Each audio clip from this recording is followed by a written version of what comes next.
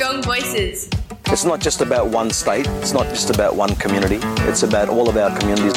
The issues that face Indigenous peoples around the world sit at the heart of the questions that we're asking about the future of our political order. I am here and now, and I speak my language. I practice my cultural essence of me. What we do need is a more critical race consciousness in this country, a preparedness to talk about race, to talk about the way in which racialised logics are inscribed upon our bodies, and to critically examine them in order to change it. The government's changed, but we're going to be still here. We're always going to be still here. We've been here for 65,000 years, and I don't think we're going to go anywhere. What the system still struggles with is this collaboration with First Nations people. A strong voice is an Aboriginal voice. Hello, good morning and welcome to Strong Voices. We're coming to you here from the CAAMA Radio Studios on Aranda Country in Central Australia, here in Buntua, Alice Springs on 8Ken FM 100.5. We're also broadcasting to the rest of the country through Vast Channel 911. And of course as well coming to you online via our website at caama.com.au. It's a big, happy Monday morning. It's, of course, the start of the working week. It's the 9th of September 2019. My name's Carl Dowling. Thank you for tuning in this morning. You'll have my company up until 12 o'clock today. We're coming up on the show. One of the most contentious topics is the proposed National Aboriginal Art Gallery here in Alice Springs and the similar gallery that's being built in Adelaide. Lauren Moss, the Northern Territory Minister for Tourism, Culture and Sport, recently came into CAAMA for a chat about the progress on the gallery here in Alice Springs and to speak a bit about how that's going to be working with its counterpart in South Australia. Also, late last week, traditional owners, First Nations peoples and other groups travelled thousands of kilometres to Sydney, sharing their collective concerns about fracking. And today we're going to hear from a traditional owner who travelled from the community of Elliot to that, what's called the Power of Country tour.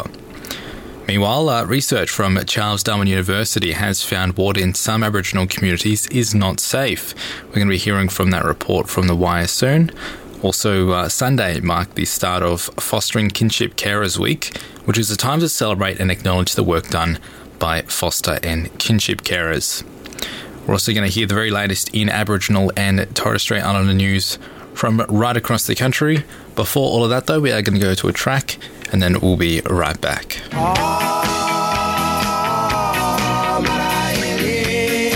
Hey mob, this is Patrick Johnson and you're listening to Strong Voices. Be deadly and stay deadly.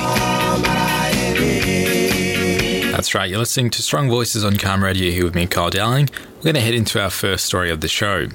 Claims that the proposed National Indigenous Art Gallery to be built in Buntua, Alice Springs will have to compete with South Australia's Aboriginal Art and Cultures Gallery have been rejected as kind of offensive by the Northern Territory Culture Minister, Lauren Moss. Michael Lynch, a former member of the Northern Territory Government's reference group, raised his concerns at an interview with the Art newspaper, claiming he believed that the two museums would need to compete for collections, audiences and funding.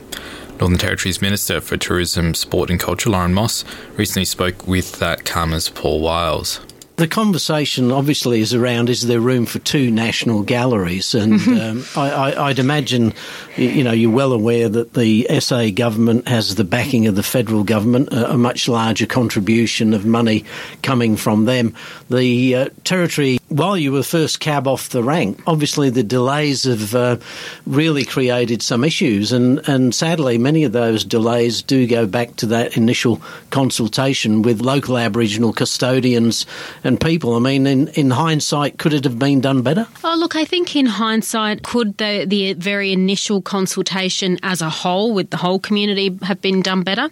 Absolutely. And I think we owned that very early on and we reset that process and we went through a considerable amount of work in terms of consultation with the Aboriginal community in Central Australia specifically. At the time of that report, we'd spoken to about 140 individuals. We'd spoken to a number of different organisations. Again, it's been quite well publicised, I think, that actually there's a diversity of voices in the Aboriginal community as well. And from the perspective of government and myself as the Minister for Tourism, Sport and Culture, it's important that I listen to all of those voices and the different opinions that have been expressed to us through the various mechanisms that we've undertaken. But I think that consultation process has been robust. I know that there were initial criticisms of that process very early on, and we wore that, and we want to move forward. And I think that we've done that in a respectful way. I think we've done that in the way that the community wanted us to and expected us to. But I did want to go back to that initial comment because I was actually thinking about this earlier. I also read that comment that people are questioning whether there's room in this country for 2 new Aboriginal art galleries. My thinking was, would we be having this conversation if they weren't Aboriginal art galleries? If they were just art galleries? We absolutely wouldn't be. I think it's kind of offensive for people to be going out there to suggest that there isn't room in this vast country for 2 institutions that celebrate Aboriginal art and culture.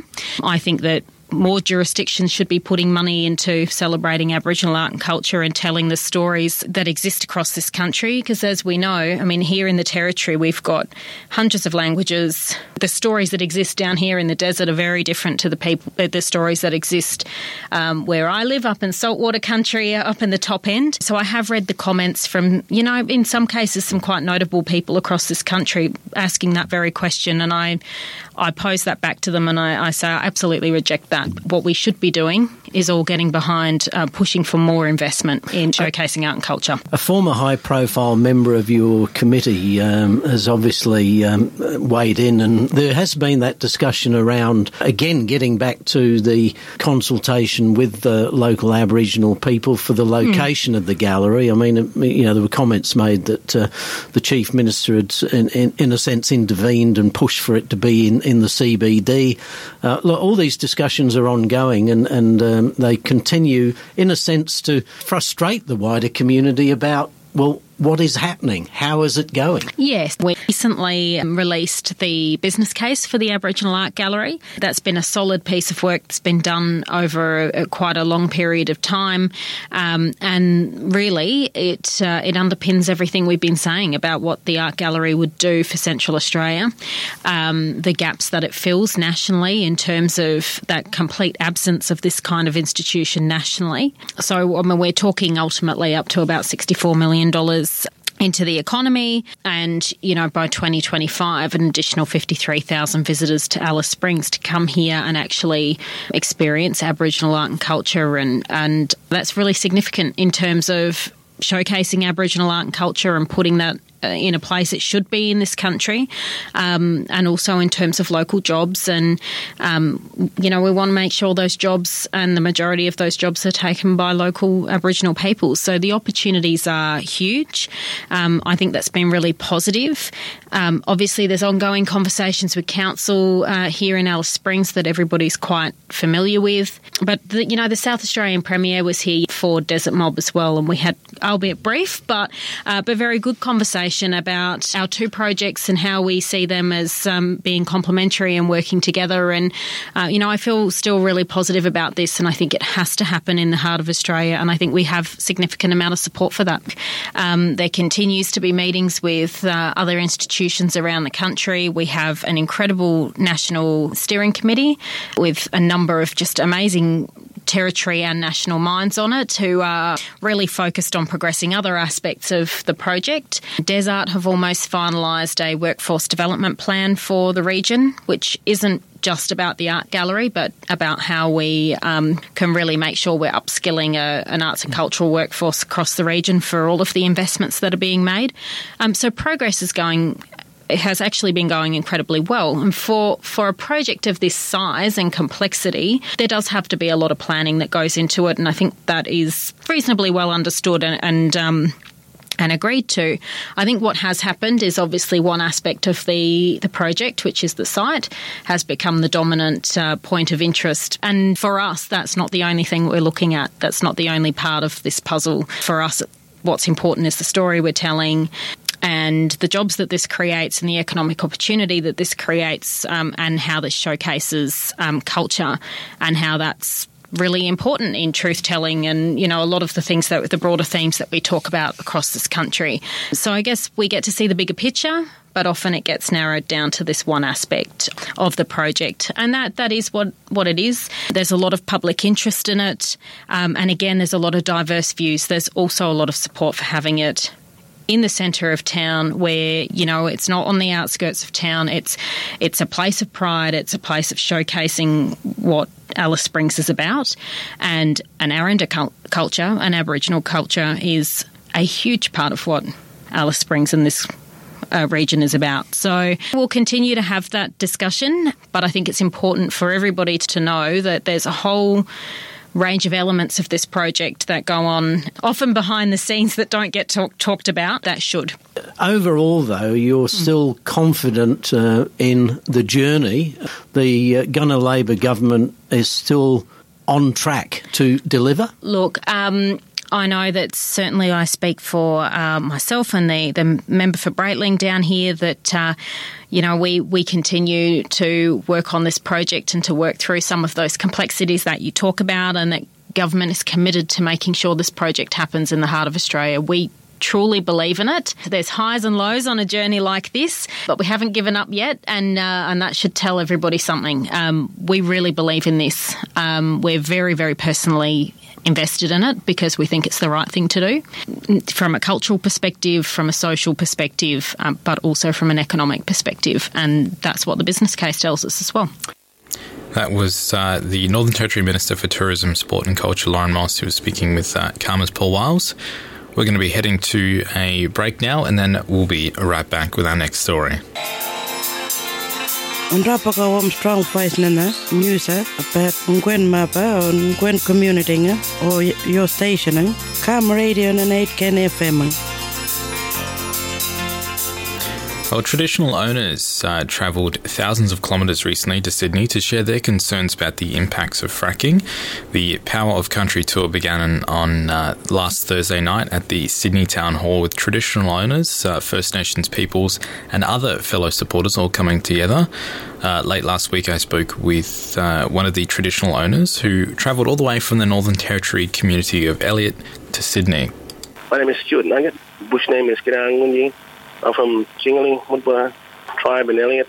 I'm a musician, also a activist standing against fracking. Stuart, you and a lot of other Aboriginal and Torres Strait Islander people, we've seen traditional owners as well, travelling to Sydney recently.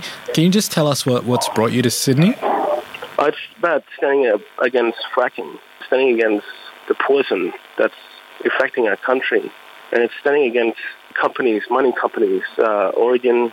And it's coming together and meeting people that's supporting us in this, you could say, a fight against this to our country. And to be here with families and friends. Yeah, I understand it's called the Power of Country tour. And like you said then, it's sort of that collective of voices, isn't it? And the thing is, it's not just Aboriginal mob as well, isn't it? There's other groups sort of, Yeah, absolutely. We got Seed and... Lock the Gate, and mob of people here in Sydney that's supporting us to stand against what the mining companies are trying to do. It's not only our land, it's our home. To be coming away from home and a community and to meet these people and to just influence us and know that we're not alone in this fight. Can you talk to us a little bit about why this is something that you're opposed to and explain a bit about your situation? Because I understand, this sort of, the whole fracking situation would obviously hit home close to you, yeah? Beeler Basin is the one thing the mining companies are trying to, with the oil and gas.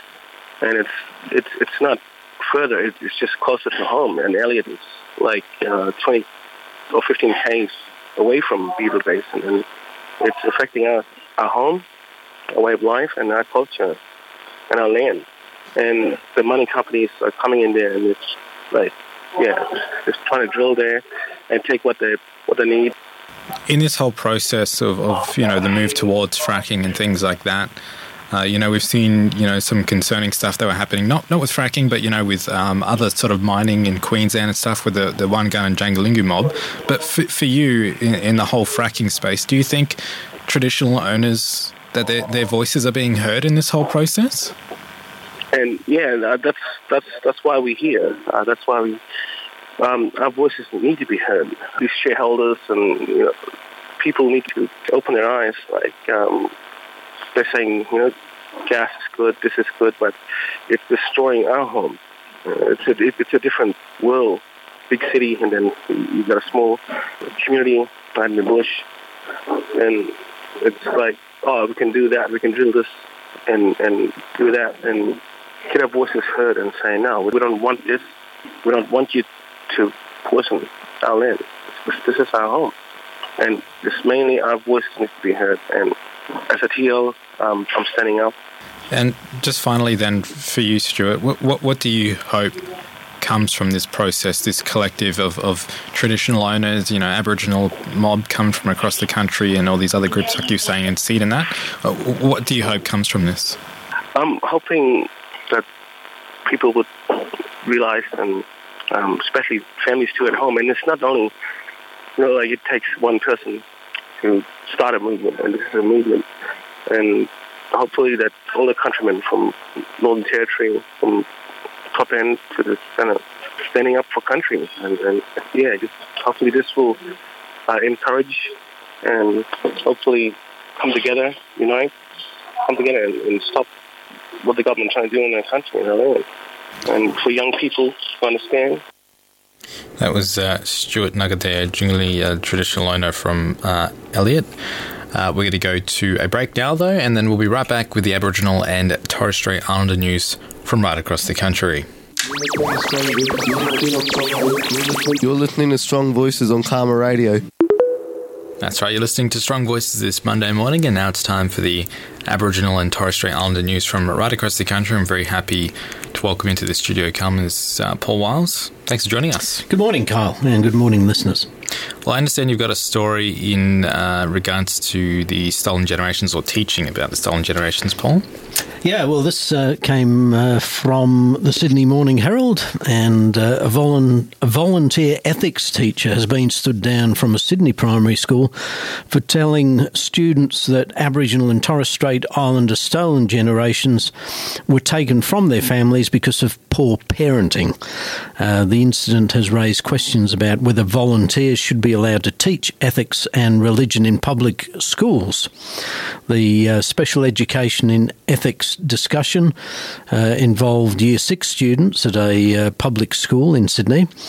The discussion began as one about homelessness, but became heated when one student mentioned the long-term trauma of the stolen generations.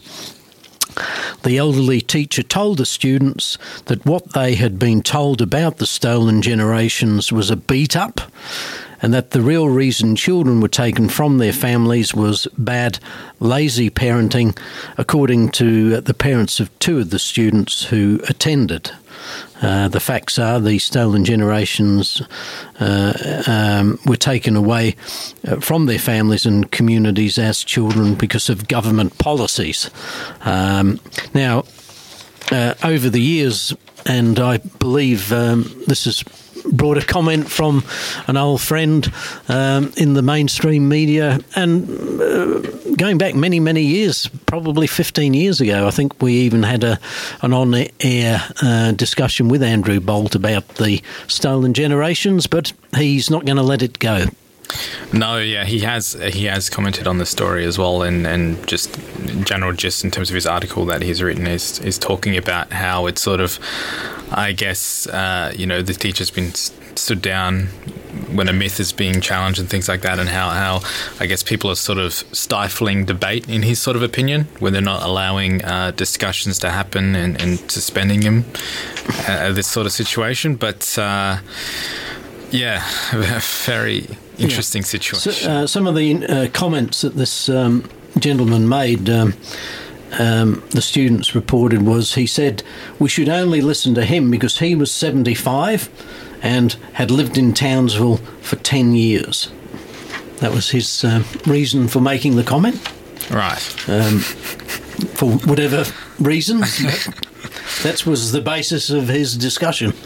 Okay. He was old. He'd lived in Townsville for 10 years, and the country had been virtually told a furphy, as Andrew Bolt has pursued for many, many years. Yeah. Mm. Well, we've also got Damien joining us in the studio this morning. Good morning, Damien. Good morning, Carl. What story did you have for us this morning? The Fred Hollows Foundation has launched a $40 million plan to stop Indigenous Australians going blind at 3 times the rate of Australians. This one's coming from the Sydney Morning Herald. And the foundation will also train Aboriginal controlled health services to deliver eye care to their communities to counter that Australians' only Indigenous ophthalmologist, Dr. Christopher Rella-Baker, says can be a roadblock to improving Indigenous health. I don't know how to pronounce this name, but Tatipata,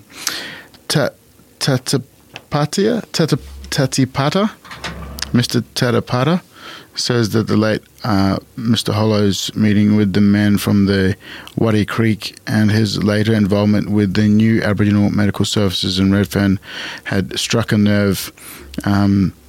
And Fred believed that it was a social justice movement around self-determination and that Aboriginal health should be delivered by communities for communities. Just another take on unnecessary blindness in a first world country. It's an ongoing story, and Chris Rella-Baker, I think Chris was here some time ago and sat down and had a rather long conversation. We still haven't played that yet. So the first Aboriginal ophthalmologist in the country, and quite an interesting journey. And Chris has actually done quite a bit of work in Central Australia and in other remote communities. So he obviously has a pretty good understanding of the situation. Yeah. Mm. Well, on that note, Damien, Paul, thank you both for joining us for the news from around the country. Thank you. Thank you. We're going to head to a song now, and then we'll be right back with our next interview. G'day, folks. This is Kutcher Edwards, and you're listening to Our Strong Voices here on CAAMA Radio. Well, now is Fostering Kinship Carers Week, and the Foster and Kinship Carers Association are using this time to highlight the great work and effort being made by those people who have chosen this field as their career path. CAAMA's Damien Williams caught up with Anne Owen, the CEO of Foster and Kinship Carers Association, and asked about the role carers play in the lives of those young people in care. Well, it's very important. It's just certain situations where young people have to come into care, and it's appropriate to have great fostering kinship carers who are happy to open up their hearts and their homes to take these children in. Carers come from all backgrounds. They can be single, they can be married, they can be same-sex couples, they can have children of their own, or be grandparents or aunties and uncles. And they do come from culturally diverse backgrounds. So we've got a range of carers from all different nationalities who do just that. They care. Like you said, that children come from all different backgrounds and nationalities. And how important is it to try and, if it is available, where it is available, to have those children go with families of the same background? Oh, look, that is very important, and sometimes it's not possible, but wherever possible, we make every effort to put children with families with the same backgrounds. Like, for example, the Aboriginal placement principle does state very clearly that children tend to do better when they're placed in Aboriginal families, and sometimes even they are able to stay on country. And for those children that aren't able to stay with a family from the same background, what kind of support is in place for those people to be able to provide that connection to culture or connection to their backgrounds? We do a lot lot of work with agencies who provide cultural awareness classes, and especially around languages, and making sure that the young people have an opportunity not to lose their language in this part. You know, sometimes these young people are able to go home, and it's really nice that the language is still key to their existence, and they are able to communicate very clearly back. We don't want kids to feel displaced, you know, and sometimes that has happened in the past, and we're working really hard to try and keep those connections open. For the children, how long do they stay with families? We do have some situations where children come into care and can't go home until they're an adult. However, we've got a lot of situations where care is only needed for a short time. So there is an emergency carers or giving foster carers relief. So there's some respite care. Sometimes kids come into care for 3 months, you know, or just till the family gets whatever it is out of the road. Sometimes it's a health issue that they can't deal with at home, and they just need somebody to help them out.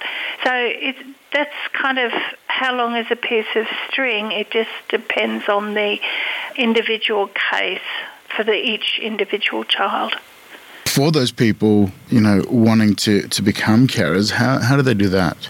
Well, they can contact our office. We've got an office in Alice Springs, in Todmorden. Just simply ring the phone number 1300 030 928, and we're able to connect you up, come and have a talk to our team about what can be done. You know, sort of you can start off small as a respite care or an emergency care and just take a young person just while a crisis is settled down, or it might be a longer term thing that you're looking for.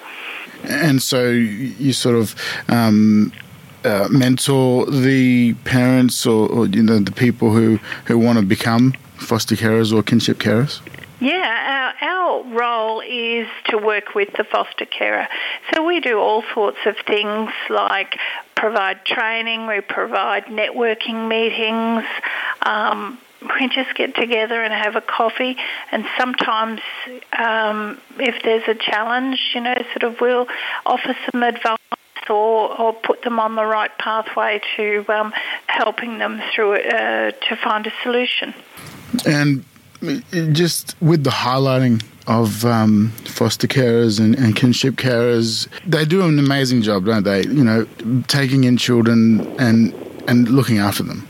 They absolutely do. But these carers are often, they have busy lives. You know, they have often, many of them have their own biological children with them, and then they feel there's room for more. So they're happy to take on other kids as well.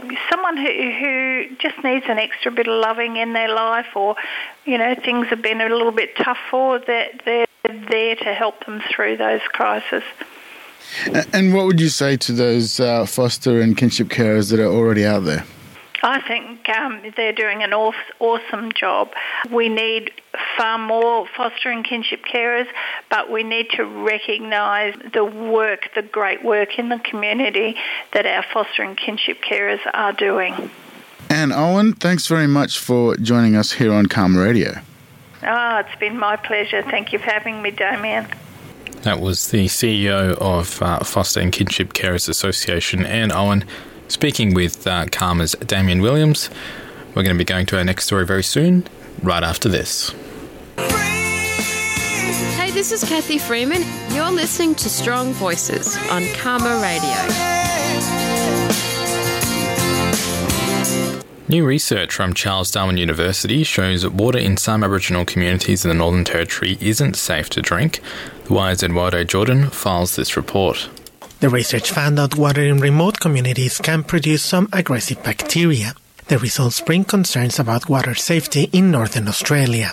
Professor in Environmental Microbiology from Charles Darwin University, Karen Gibbs, is conducting the research. We sampled water and biofilm from 3 remote Indigenous communities in the Northern Territory. And in each community, the water body or groundwater aquifer had different ages and depths.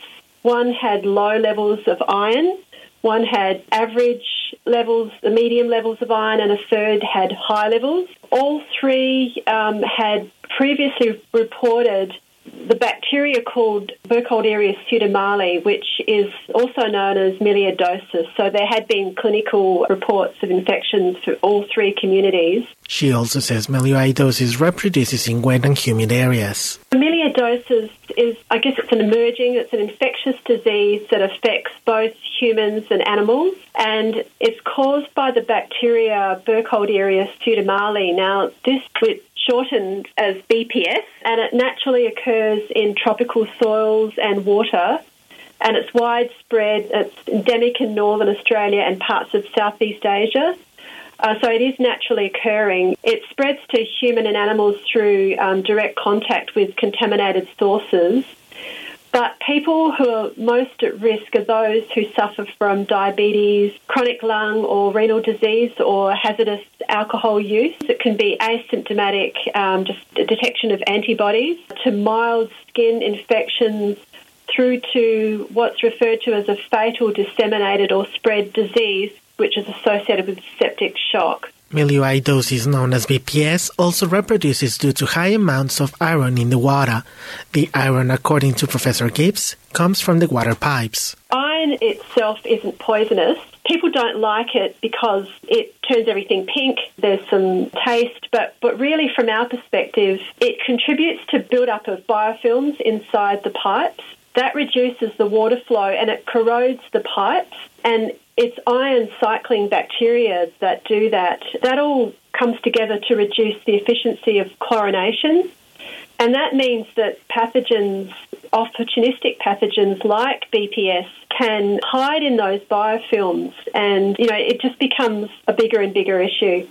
BPS, like any bacteria, it's out there to survive, and it can actually take up a form of iron. And there was, in our study, an association that was between the bacteria and the total iron levels in the bore water, so that there is a relationship. The research team also found out BPS is able to survive water treatment with chlorine. We cultured BPS from the bores with elevated iron, and we also were able to culture it from multi-species biofilm, and that biofilm also contained an iron-oxidizing bacteria, something that called a nitrospira that uses nitrogen.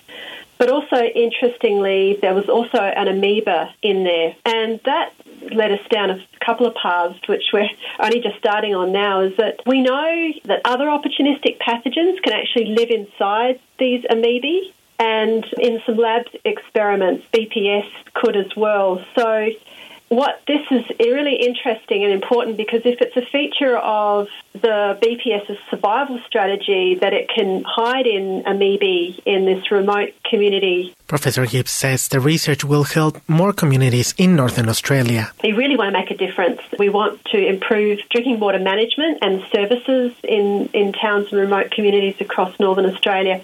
We are really committed to making sure our research can result in multiple barriers, targeted management. We also feel that the work that we propose will allow the production of risk maps. That was Professor Karen Gibb, researcher in environmental microbiology from Charles Darwin University, ending that report from The Wire's Eduardo Jordan. That's going to conclude Strong Voices for today. Thank you so much for tuning in. Make sure you tune in the same time tomorrow from 11 till 12 for the next episode of Strong Voices. Strong Voices.